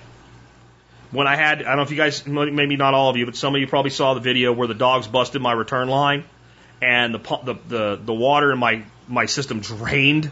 Now everything survived because we have the way we have it set up. Even if you knock the lowest point off the system, the tanks will only drain halfway and stop. But it drained enough that the pump, the valve shut off in the pump, and so the pump wasn't running. So I threw a hose in it after I fixed the return line and just started filling it up. When the water came up enough to turn the pump on, but most of the pump was still out of the water, you could still barely hear it. It's super quiet, and that means it's well engineered. That's what when you're moving that kind of water with that much energy and that much power, and you're humming quiet, you know it's well built. So I really recommend that one. But I also wanted to find, like, for a backup, you know, because you might never use it. I wanted to find one that was kind of an analog to the ones we used to get on Harbor Freight. And I found one on Amazon made by a company called Homdox. And it's a 1.5 horsepower stainless steel submersible pump, dirty water pump with a float valve for $90, $88.99. I'm going to buy one of those, and I'm going to put that as my spare pump for every system. So what I'm going to do now is I'm going to go to, I have different pumps in different systems. None of them, though, would not be served by a 1.5 horsepower pump. By the way, this 1.5 horsepower pump moves 4,350 gallons. Not that much more, about 600 gallons more than the half horsepower. So you know, again, you're getting a better return on your energy source. But I'm going to have one of these, and I'm going to have all the fittings so that it can go to any one of my systems and be the backup. And then that way, if I have a failure, I'll drop it in. And if I really liked the one that failed and think it was just time for a new one, I'll buy that exact model, or I'll upgrade or find another option, and then I'll put this one back on the spare shelf. I cannot emphasize how always having a spare has saved my ass twice now. I've had two pumps. One, I think, was just the cheap Harbor Freight pumps that have been running for like 7 months. David said you'll get 6 to 7 months. Boom, just MTBFs. You know what MTBF means? Mean time between failures. It's a manufacturer's thing from my manufacturer sales days. So it's just straight up MTF. The other one, it failed because we got that horrible freeze, and I think the freeze killed it. Because we didn't have the greenhouse fully closed in, and we didn't have heat in it yet or anything like that. So I think that's what killed it. But both times I had a spare pump. And being able to go out there and go, shit, the system's down, and in 10 minutes, it's running again. No dead fish, no dead plants. Really can't tell you enough to have a spare pump. But I have those 4 pumps. The one I used in my pond system, the one I'm using currently in my aquaponics system, and I found a cheap one on Harbor Freight as well that is the closest thing to what we were using that they now have. It's a 1/2 horsepower submersible, and I think it would do it looks like a cheap version of the Lanchez. And I'm kind of up in the air between the 1.5 one and this one as my backup pump. With as many systems as I have, I might put 2 of them on the shelf. But I'll have links to all of the pumps in today's show notes so you can take a look at them. 3 on Amazon, 1 on Harbor Freight. The one I use in my ponds, I've been using for a long time. It's called the Danner, D-A-N-N-E-R, 02660. It's a 3,000 gallon per hour magnetic drive waterfall pump. This is a pump that's designed to be run flat out all the time. It does fine in my pond systems. I'm not asking anywhere near out of it what I'm asking in my aquaponics system. My aquaponics system has, 12, 13, 14, 15 delivery points of water. That's a lot of water. That's a lot of points of water that need a significant delivery. I'd say 9 of those are wicking beds, so they're just a trickle. But there's 1, 2, 3, 4, 5, 6, 7 ebb and flows, and going across a distance over 50 feet. And then I also have a return line to keep the water continuously moving to prevent freeze-ups in the future. So I just don't think the Danner magnetic pump has the ass to drive that system. That's why I haven't even plugged it into there. And I'm using the heavier duty, submersibles with float valve and all. And but I do think this Danner pump for a lot of you that might be running, half a dozen beds and you're not asking for the lift out of it or wherever I am, I think it's a fine pump. And it is designed for that continuous use. So I really like that one too. Now, important note on that, I have a link to it in the show notes as well. You can pay $150 for that pump, or you can pay $116 for the pump. I recommend you pay $116 for the pump. I have a link to it there. I don't know why. This thing's gotten hard to find on Amazon unless you know exactly the model you're looking for. They may be going to discontinue it at some point soon or something. I don't know. But I have a link to the lower price version. I would not spend $30 you don't have to spend to get the same pump because it is the exact same one. With that, let's go ahead and take another call. Hey, Jack. It's Jesse in San Diego. I've been trying to buy some Swarm City tokens. I wonder if you have any advice. Thanks. You see that sneaky Jesse? He went and snuck 2 questions in a row in, and because I was cleaning out the email box today, he got them both in. So this was a much shorter answer. Basically, I've answered this one already as to how I would do it, but I also wanted to give you a warning about something. So when I heard about Swarm City, I was like, man, I think this is going to be something big. And what Swarm City is designed to be is the Uber of everything in a decentralized manner, so there's no company to go after. Where if you wanted a ride share, there'll be a hashtag need a ride.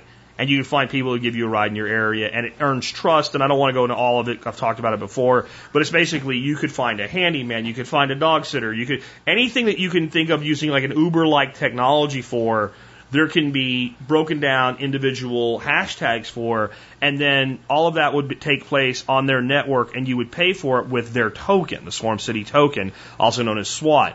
Additionally, there's a secondary token that will float on this network that's not for sale. It's a trust token. So I say need a ride, you say I'll give you a ride, you give me a ride, I get dropped off, I paid you. That inherently means that you delivered the service you promised, and I was happy enough with it that I paid you. I showed up, you took me there, I didn't say your car stinks or whatever, I got in it and I went there. So now you've earned one trust token, but for ride sharing. You haven't earned a trust token for something like being a handyman. Those are 2 different worlds, 2 different things.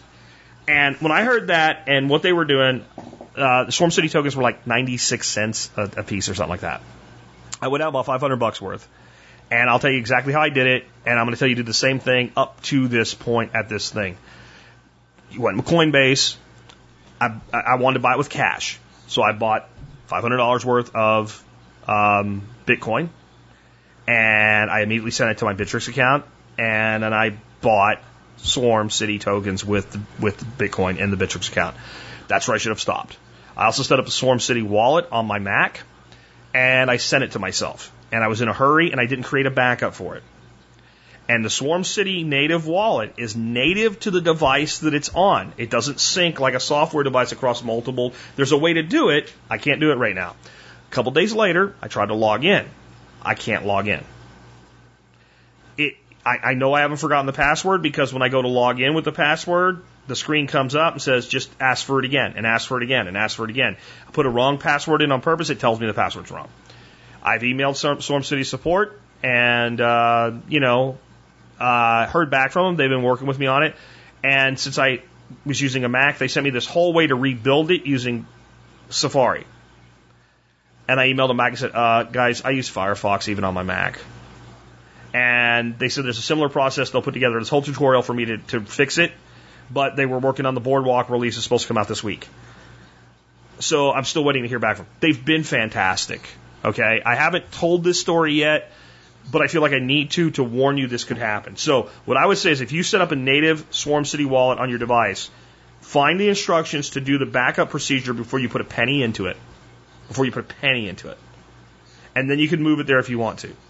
Because I believed in the currency as much as I do, I went and bought more. I doubled down on it and bought more, and I left that particular small investment on the Bittrex exchange. Which I want to speak a little bit for Bittrex now because we've talked about how risky it is to leave your stuff on exchanges. I think Bittrex has been around a long time. It's nothing like Mt. Gox was. It has tremendous liquidity. When you execute trades, if you pay the ask, they execute extremely quickly.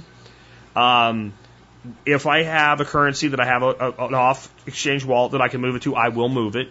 But I'm not hampered by keeping $1,000 worth of Swarm City token on Bittrex. I'm not scared to do it. This is how this is what I like about Bittrex. You can get in and buy stuff if you have Bitcoin, right? You can sell stuff, but moving it, totally different. When you go to move something out of Bittrex, it sends you an email and you have to click to confirm that email. So you use a complex password for your email, a complex password for your Bittrex account. Don't make them the same freaking password. And practice good practices. If you get hacked, it's probably you getting hacked, not Bittrex. Okay? I mean, so I find them to be reasonably secure for the world of exchanges. If I wanted to buy Swarm City token right now, that's what I would do, though. I would either buy Bittrex through Bitcoin through Coinbase or any other service that you use. I would send it to Bittrex. I would buy it there, and then I would just hold it there until they get done with this update they're calling Boardwalk. And when you do set it up, don't do what I did. Get it now. I from what they sent me, I think that I'll be able to recover those. It's going to be just fine, but I don't want it to happen to anybody else. And right now, if I'm giving you a recommendation, I'd rather recommend that you hold it in Bittrex than hold it in their native wallet until they kind of fix whatever's causing this problem. Because it has happened to others, but others, unlike me, that I've talked to, had done their backup for it. Okay, so that's my advice on how to buy those. Let's take, I think, one more and we're done. Actually, guys, crap, I just realized right now as I was getting ready to do the last question that I forgot something when someone asked about buying currency. And I got an email today about cloud mining from a listener, and I realized that it was a great way to buy Bitcoin without going through any type of major thing where you're giving your identity away. And I want you to kind of think about this, and I'm sure there's people doing it and they're just not talking about it, but I'll put it out there as something you can think about doing. So there's something called cloud mining, and like I said, I'm playing around with this thing called MinerGate. I don't know if it's going to be worth the energy that it uses, honestly. But mining Bitcoin and other altcoins has gotten to be where you need really strong hash power, really just call it really fast computers with really technically configured the right way. Now, what some of the miners are willing to do is basically say, I will dedicate this much computing power and I will give you whatever comes out of it in return for money today. And you can kind of look at that and see whether or not it's going to produce a valid amount of currency for you. And the reason they're willing to do that is because it gets them out of the speculation market, right? They have a certain amount of cost to do that, and you're going to pay them for that cost, and they know their profit. Now, maybe it's a 6-month contract. Well, 6 months later, Bitcoin could be worth far less, they won, or far more, you won, or about the same, and you probably both are okay. But this is actually a way to buy Bitcoin and be completely out of the world of fiat currency, right? Because you're not buying Bitcoin. You're buying the power, and that the contract is delivering you the Bitcoin. And you don't have to go through a whole bunch of, here's my state official ID and all that crap to do that. And so that would be one way. And then once that, the one that the guy told me about, they're mining altcoins like, let's say, Zcash or whatever, or actually Zcash I don't think is a mine. Yeah, Zcash is mined. But let's say it's Zcash or Dash. They're mining those currencies. But they're paying you in Bitcoin. All right? So I think that was the way that one was worked out. Like they're mining this, and the third party that's the intermediary that's allowing you to do it, they're getting the altcoins, and then they're paying you your piece in Bitcoin. And then you can do whatever. See, Bitcoin is the best to get your hands on in an anonymous way, because you can push it over to an exchange and turn it into anything that you want. All the exchanges I know of that I would use let you use Bitcoin to buy other currencies. All of the Shapeshift, those types of things, you can always use Bitcoin as one of your sides to get that. So I wanted to put that out in today's show, that would be another way to get your hands on Bitcoin without going through something like a Coinbase or a Bitcoin ATM or something like that. And if you wanted to make a significant investment, that would be, now, it's not without risk. But if you use a reputable place to do your contract, the contract is going to be delivered. How much you're going to get and what it's going to be worth when you get it, that's your risk.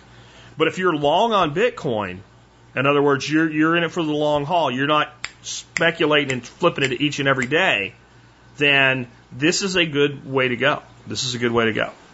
Or at least I think it's a valid way to check out. I haven't done it myself, so I'm not going to recommend it. I just wanted to point it out. Anyway, one more question. I promise this one's not on crypto. Hey, Jack. This is John from Oklahoma. My question for you today is, what would you do if you found a critically endangered beetle on your property? Background. I live in Oklahoma, honestly not really very far from you. I have 5 acres. And on 2 occasions now, I have found the American burying beetle on my property. This is Microphorus americatus. This beetle is critically endangered, and if the range map on Wikipedia is to be believed, I am not within the known range. So this is a range extension for this beetle. But I don't know if I should report it or even if who to report it to.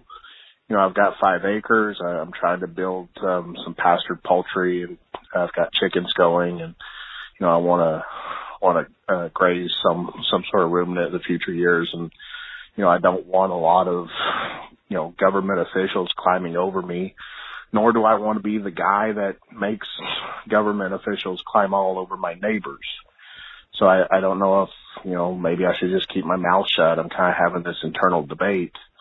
I do know the known range on this beetle is eastern Oklahoma, and I know that certain companies that operate in that region, if they're going to put in a transmission power line or probably pipeline or something else, they actually have to buy burying beetle credits, and exactly how giving money to the government helps the beetle, I don't quite understand, but I do know they have to do that. I don't know what sort of burden this puts on individuals and farmers and people like that. So I'd like to hear your comments on that. Thank you for what you do. I look forward to hearing your position here. And perhaps if one of the other listeners lives in the known region, they can tell me what sort of restrictions this it causes. So I'll listen for your answer, and thank you for your time.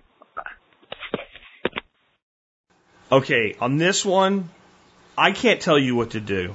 I don't know, have no idea even what the law says you're supposed to do in regards to finding an endangered beetle on your property. Personally, what I would do in the hypothetical situation that I was in this situation, I would do absolutely nothing. I would continue to improve the ecology of the property, and I would consider it to be my part in improving habitat for not just this endangered beetle, but all beetles and all things. That's what I would do. I think if you contact the authorities, they may come in and tell you what you can't do with your own property, and I don't think that will necessarily help the beetles. As far as causing a problem for your neighbors, I don't think that's your intent, and I don't think that there's any real way you can do that. If they happen to have that beetle show up on their property and they contact the government, then that's their choice to make their lives miserable by inviting government into their bed. Okay? I mean, really, that's how I feel. Because if it's on your property, it's on their property too. You're not the beetle source. Okay, these things fly or whatever, move around, Basically, it is probably the case that they're doing better than people think they are, and they're more adaptable to the region than people think they are. And it makes me think, it's funny how things just happen at the right time, right? So this morning I was listening to the Tatiana show on the Let's Talk Bitcoin Network, and they had this guy on, really switched on guy, really smart guy, definitely an ANCAP leaning guy. And everybody on the show considers them libertarians and anarchists, but what they ended up talking about that kind of fits right in with this mindset is they hate government, they want a free market for everything, but somehow they got on the subject of rhinos in Africa. And here's this rhino he's running around, the horn on his face, if you shoot the rhino, cut the horn off, and sell it in the black market, could be worth $50,000 to people think that it's medicine or magic or some stupid shit like that.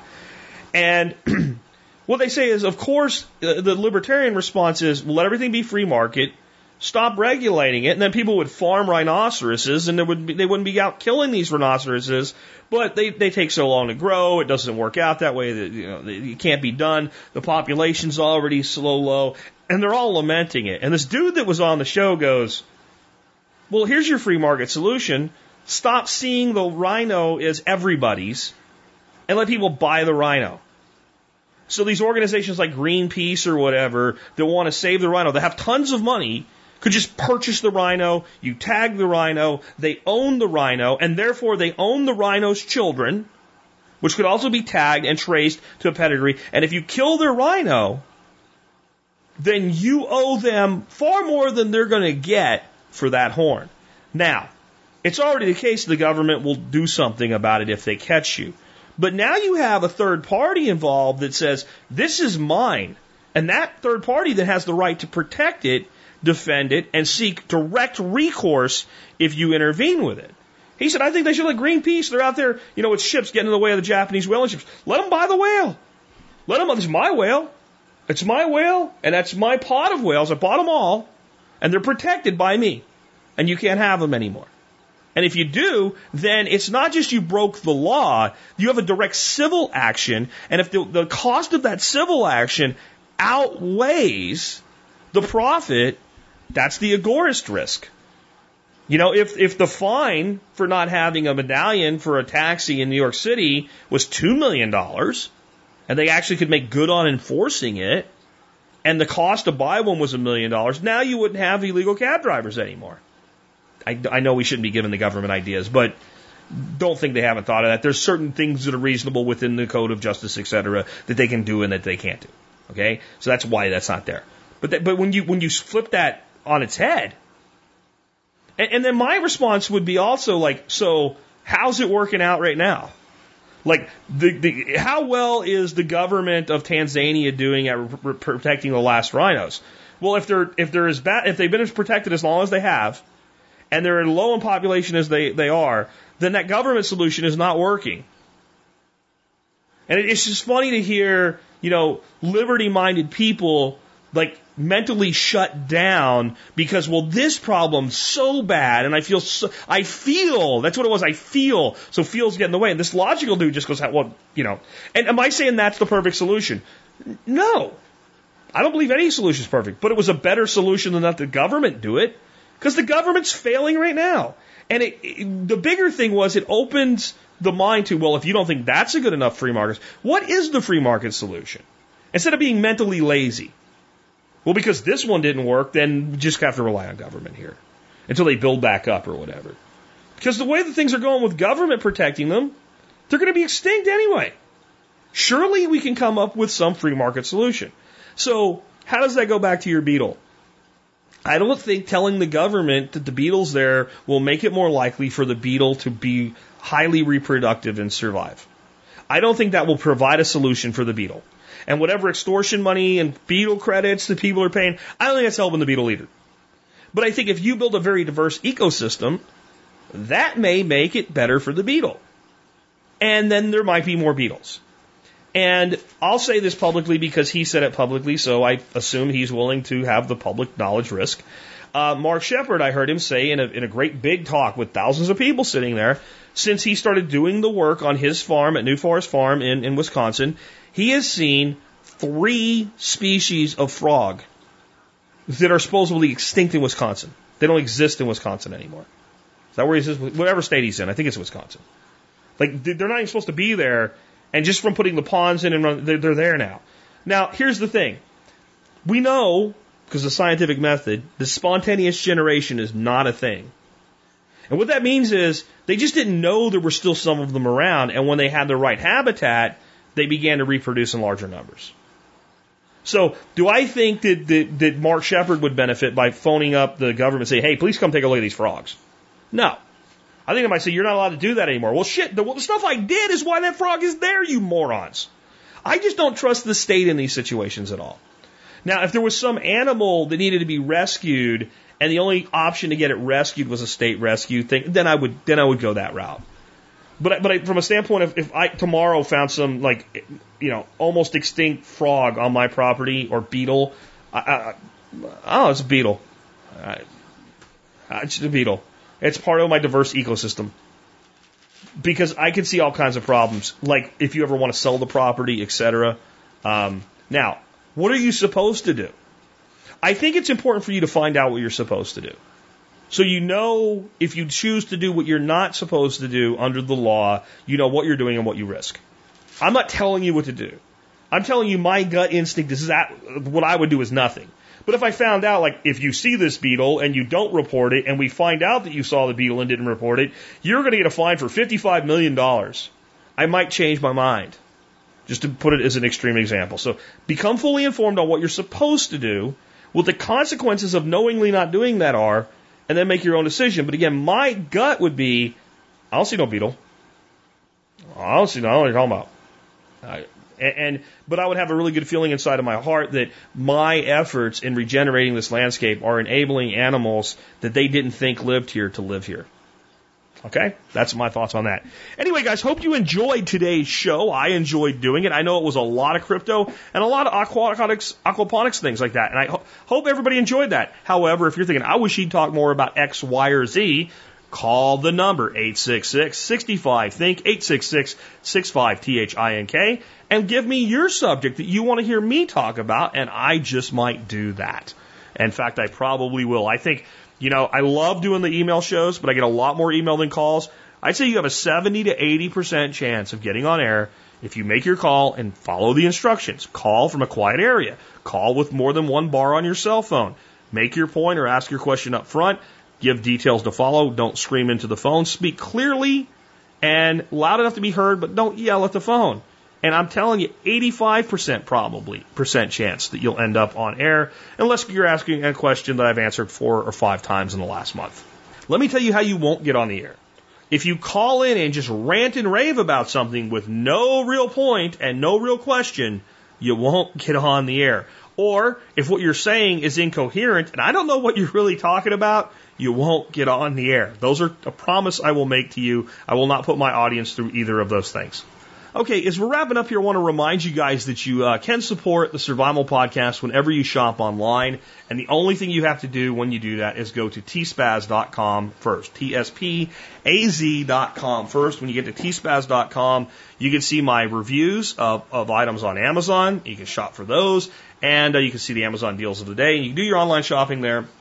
And you help support the efforts of what we're doing. Today I have a product for you I reviewed last year.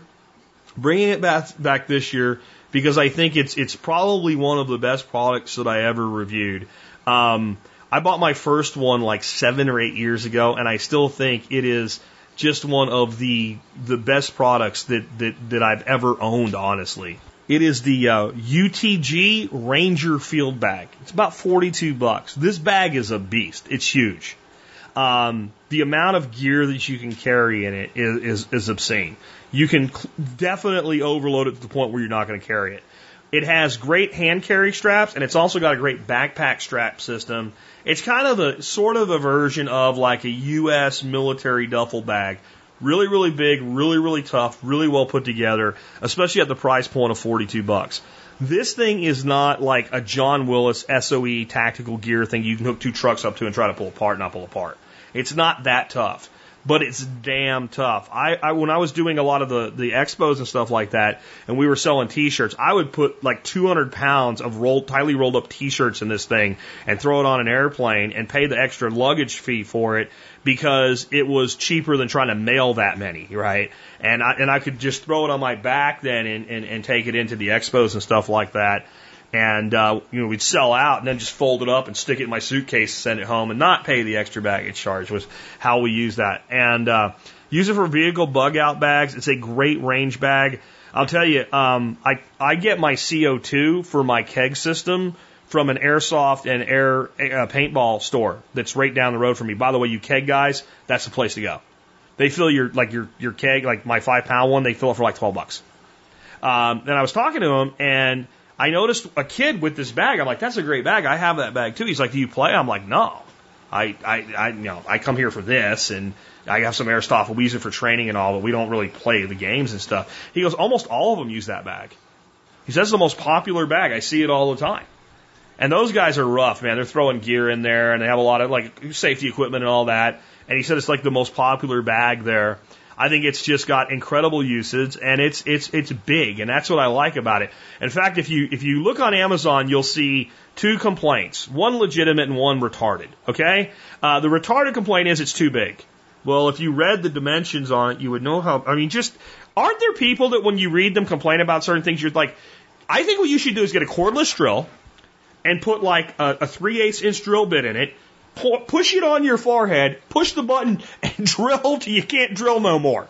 And do the world a favor.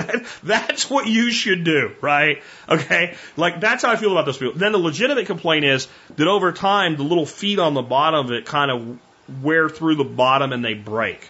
That's a legitimate complaint. That's how mine finally gave up the ghost, and that was using it as a checked luggage bag on airlines that did that. I think UTG could improve that bag by just not putting those feet on it. So that is its weak point. But for $43, for the bag that it is, man, it's awesome. You can find that review on the site today. And if you're looking for just a well-built, large range bag, this is the best thing I can recommend. I've been recommending this, I think, since 2009 or 10 was the first time I put it on the show and recommended it. And I still recommend it. That says something. Again, the UTG Ranger Field Bag. Good stuff for what you're getting. And with that, we come to the song of the day. John Adam had picked this one out for the day, and this is like one of my favorite songs of all time.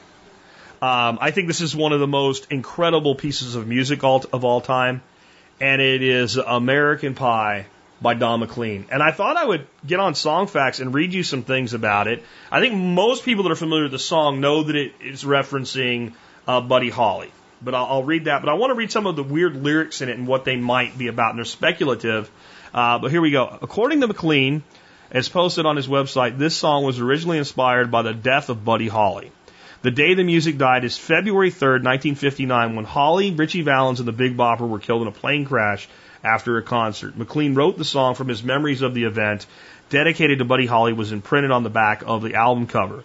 The Beatles' Sgt. Pepper album was also a huge influence, and McLean has said in numerous interviews that the song represented the turn from innocence of the 50s to the darker, more volatile times of the 60s, both in music and politics. McLean was 13 years old as a paper boy in New Rochelle, New York, when Holly died. He learned about the plane crash when he cut into a stack of papers and saw the lead story. Talking about how he composed this song when he was a guest on the UK show Songbook, McLean explained, "For some reason I wanted to write a big song about America and about politics, but I wanted to do it in a different way. As I was fiddling around, I started singing this thing about the Buddy Holly crash, the thing that came out singing long, long time ago. I can still remember how the music used to make me smile. I thought, whoa, what's that? And then the day the music died, it just came out. And I said, oh, this is such a great idea. And so that's all I had. And then I thought, I can't have another slow song on this record. I've got to speed this up. I came up with this chorus, this crazy chorus. And then one time, about a month later, I just woke up and wrote the other 5 verses because I realized what it was. I knew what I had. And basically, all I had to do was speed up the slow verse with the chorus and then slow down the last verse so it was like the first verse, and then tell the story, which was a dream. It's from all of these fantasies and all of these memories that I made it personal. Buddy Holly's death to me was a personal tragedy. As a child, a 15-year-old, I had no idea that nobody else felt that way. I mean, I went to school and mentioned it, and they said, so what? So I carried this yearning and longing, if you will, this weird sadness that would overtake me when I would look at this album, the Buddy Holly story, because that was my last Buddy record before he passed away. I think there's a lesson in that, right? Like, to feel like you're the only one that cares about something. How many of you, like, when you found the show, you realized, like, you're not the only person that cares about feeding yourself, or entrepreneurship, or, you know, preparedness, or freedom and liberty and the real meaning of the words? And I'm sure there were plenty of people that were hit by this. Just his contemporaries, 15-year-old kids, really weren't. Because clearly this is a guy that always was for, music was a big part in his life. And that's probably why at a younger age it hit him harder. McLean admits the song's about Buddy Holly, but he has never said what the lyrics are about. He prefers to let them interpret them on his own. So let's take a look at some of these. This is all from Song Facts. I will tell you that there was one interview when Don McLean was asked, well, what does American Pie mean? And he said, it means I'll never have to work again. And I think that's true. Here we go. We'll take a look at some logical interpretations. The jester is probably Bob Dylan. It refers to him wearing a coat he borrowed from James Dean and being on the sidelines in a cast. Dylan wore a red jacket similar to James Dean on the cover of the freewheeling Bob Dylan and got in a motorcycle accident in '66, would put him out of service for most of the year. Dylan also made frequent use of jokers, jesters, or clowns in his lyrics. The line, "and the voice that came from you and me," could refer to the folk style he sings, and the line, "and while the king was looking down, the jester stole his thorny crown," could be about how Dylan took Elvis Presley's place as the #1 performer. The line, "8 miles high and falling fast," is likely a reference to the Byrds hit 8 Miles High, regarding the line, "the birds flew off in a fallout shelter." A fallout shelter in the '60s term was a drug rehabilitation facility which one of the band members and the Byrds checked into after being caught with drugs. The section with the line, "the flames climbed high into the night," is probably about the Ultimate Speedway concert in '69.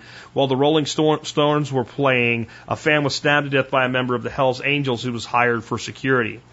The line, "Sergeants played a marching tune," is likely a reference to the Beatles album Sgt. Pepper's Lonely Hearts Club Band. The line, "I met a girl who sang the blues and I asked her for some happy news, but she just smiled and turned away," is probably about Janis Joplin. She died of a drug overdose in 1970. The lyric, "and while Lenin read a book on Marx," has been interpreted different ways. Some view it as a reference to Vladimir Lenin, the communist dictator who led Russian Revolution in 1917, who built the USSR, which was later ruled by Joseph Stalin. The Marx referred to here would be socialist philosopher Karl Marx. Others believe it's about John Lennon, whose songs often reflected very communistic theology, particularly Imagine. Some have even suggested that the latter case, Marx, is actually Groucho Marx, another cynical entertainer who was suspected of being a socialist, whose wordplay was often similar to Lennon's lyrics.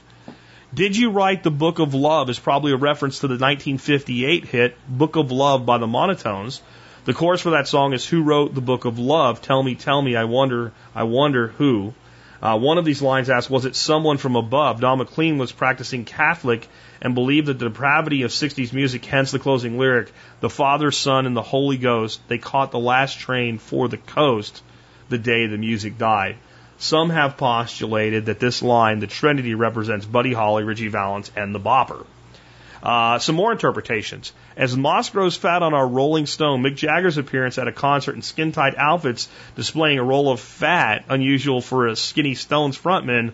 Also the words, "You know a Rolling Stone don't gather no moss," appear in the Buddy Holly song Early in the Morning, which is about his ex missing from early in the morning when he was gone.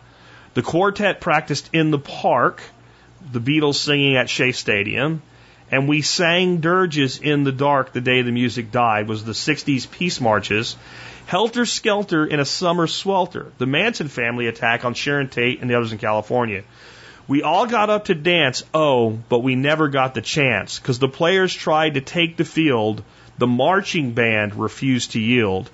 The huge numbers of young people who went to Chicago for the '68 Democratic National Convention and who thought they would be part of the process, the players tried to take the field only to receive a violently rude awakening by the Chicago Police Department nightsticks. The commissioners who studied the violence after the fact would later term the Chicago PD is conducting a full-scale police riot, or as McLean calls the police, the marching band. So, if you've ever listened to this song and thought this music is just like music for somebody that's gotten high on dope or something, no, there was a lot of poetry and symbolism in here. And I think it's one of the all-time classic songs, just of all time in America. Of course, it's called American Pie, but I really do. I think this is the kind of song like when you have a guy that can play a guitar and you sit around a campfire and he starts playing, it's like everybody ends up singing. And it's just, it's awesome, and it makes you wonder how lazy modern songwriters have gotten. They do a 2-minute song that uses the same words over and over and over again, and this is something that I think is really creative. So maybe you'll hear this song a little differently than you ever have before, and maybe it'll make you think, what do these other lines mean? Or maybe I don't believe those lines mean because those lines mean that. Maybe they actually mean this. And here's the thing about real poetry, and good music is always real poetry. It is subject to the interpretation of the person hearing it. And a guy like McLean, I have a lot of respect for when he says, I'll just let you figure out what you think it means, because that means he's comfortable giving birth to something like this and letting people interpret it for themselves. With that, this has been Jack Spirko with another edition of the Survival Podcast, helping you figure out how to live that better life if times get tough or even if they don't. A long, long time ago, I can still remember how that music used to make me smile. And I knew if I had my chance that I could make those people dance, and maybe they'd be happy for a while. But February made me shiver with every paper I deliver. Bad news on the doorstep, I couldn't take one more step. I can't remember if I cried when I read about his widowed bride, but something touched me deep inside the day the music died. So bye-bye, Miss American Pie. Drove my Chevy to the levee, but the levee was dry. And them good old boys were drinking whiskey and rye, singing, this'll be the day that I die. This'll be the day that I die.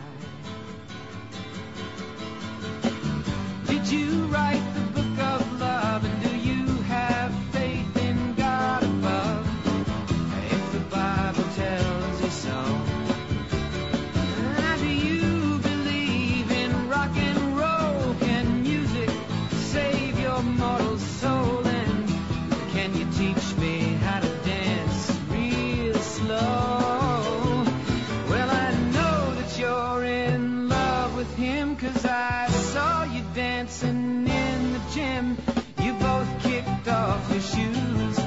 Man, I dig those rhythmic blues. I was a lonely teenage bronc and buck with a pink carnation and a pickup truck, but I knew I was out of luck the day the music died. I started singing bye-bye, Miss American Pie. Drove my Chevy to the levee, but the levee was dry.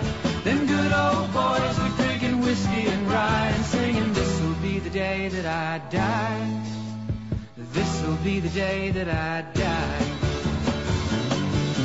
Now for 10 years we've been on our own, and moss grows fat on a rolling stone, but that's not how it used to be. When the jester sang for the king and queen in a coat he borrowed from James Dean, and a voice that came from you and me. Oh, and while the king was looking down, the jester stole his thorny crown. The courtroom was adjourned. No verdict was returned. And while Lenin read a book on Marx, the quartet practiced in the park, and we sang dirges in the dark the day the music died. We were singing bye-bye, Miss American Pie. Drove my Chevy to the levee, but the levee was dry. Them good old boys were drinking whiskey and rye and singing, this'll be the day that I die. This'll be the day that I die. Helter-skelter in the summer swelter, the birds flew off with a fallout shelter, 8 miles high and falling fast. It landed foul on the grass. The players tried for a forward pass with the jester on the sidelines in a cast. Now the halftime air was sweet perfume while the sergeants played a marching tune. We all got up to dance, oh, but we never got the chance.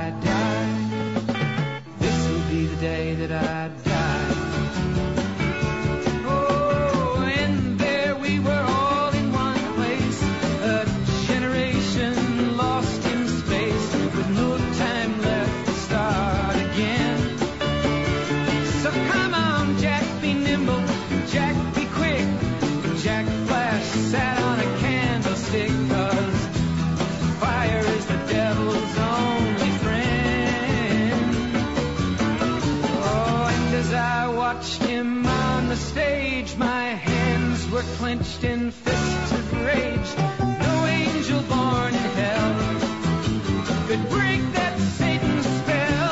And as the flames climbed high into the night to light the sacrificial rite, I saw Satan laughing with delight.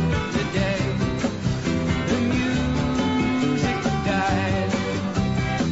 He was singing bye bye Miss American Pie. Drove my Chevy to the levee, but the levee was dry. And good old boys drinking whiskey and rye, singing, this'll be the day that I die. This'll be the day that I die. I met a girl who sang the blues, and I asked her for some happy news, but she just smiled and turned away. I went down to the sacred store where I'd heard the music years before, but the man there said the music wouldn't play. And in the streets the children screamed, the lovers cried and the poets dreamed, but not a word was spoken. The church bells all were broken. And the three men I admire most, the Father, Son, and the Holy Ghost, they caught the last train for the coast the day the music died. And they were singing bye bye Miss American Pie. Drove my Chevy to the levee, but the levee was dry. And them good old boys were drinking whiskey and rye, singing, this'll be the day that I die. This'll be the day that I die. They were singing bye bye Miss American Pie. Drove my Chevy to the levee, but the levee was dry. Them good old boys were drinking whiskey and rye, singing, this'll be the day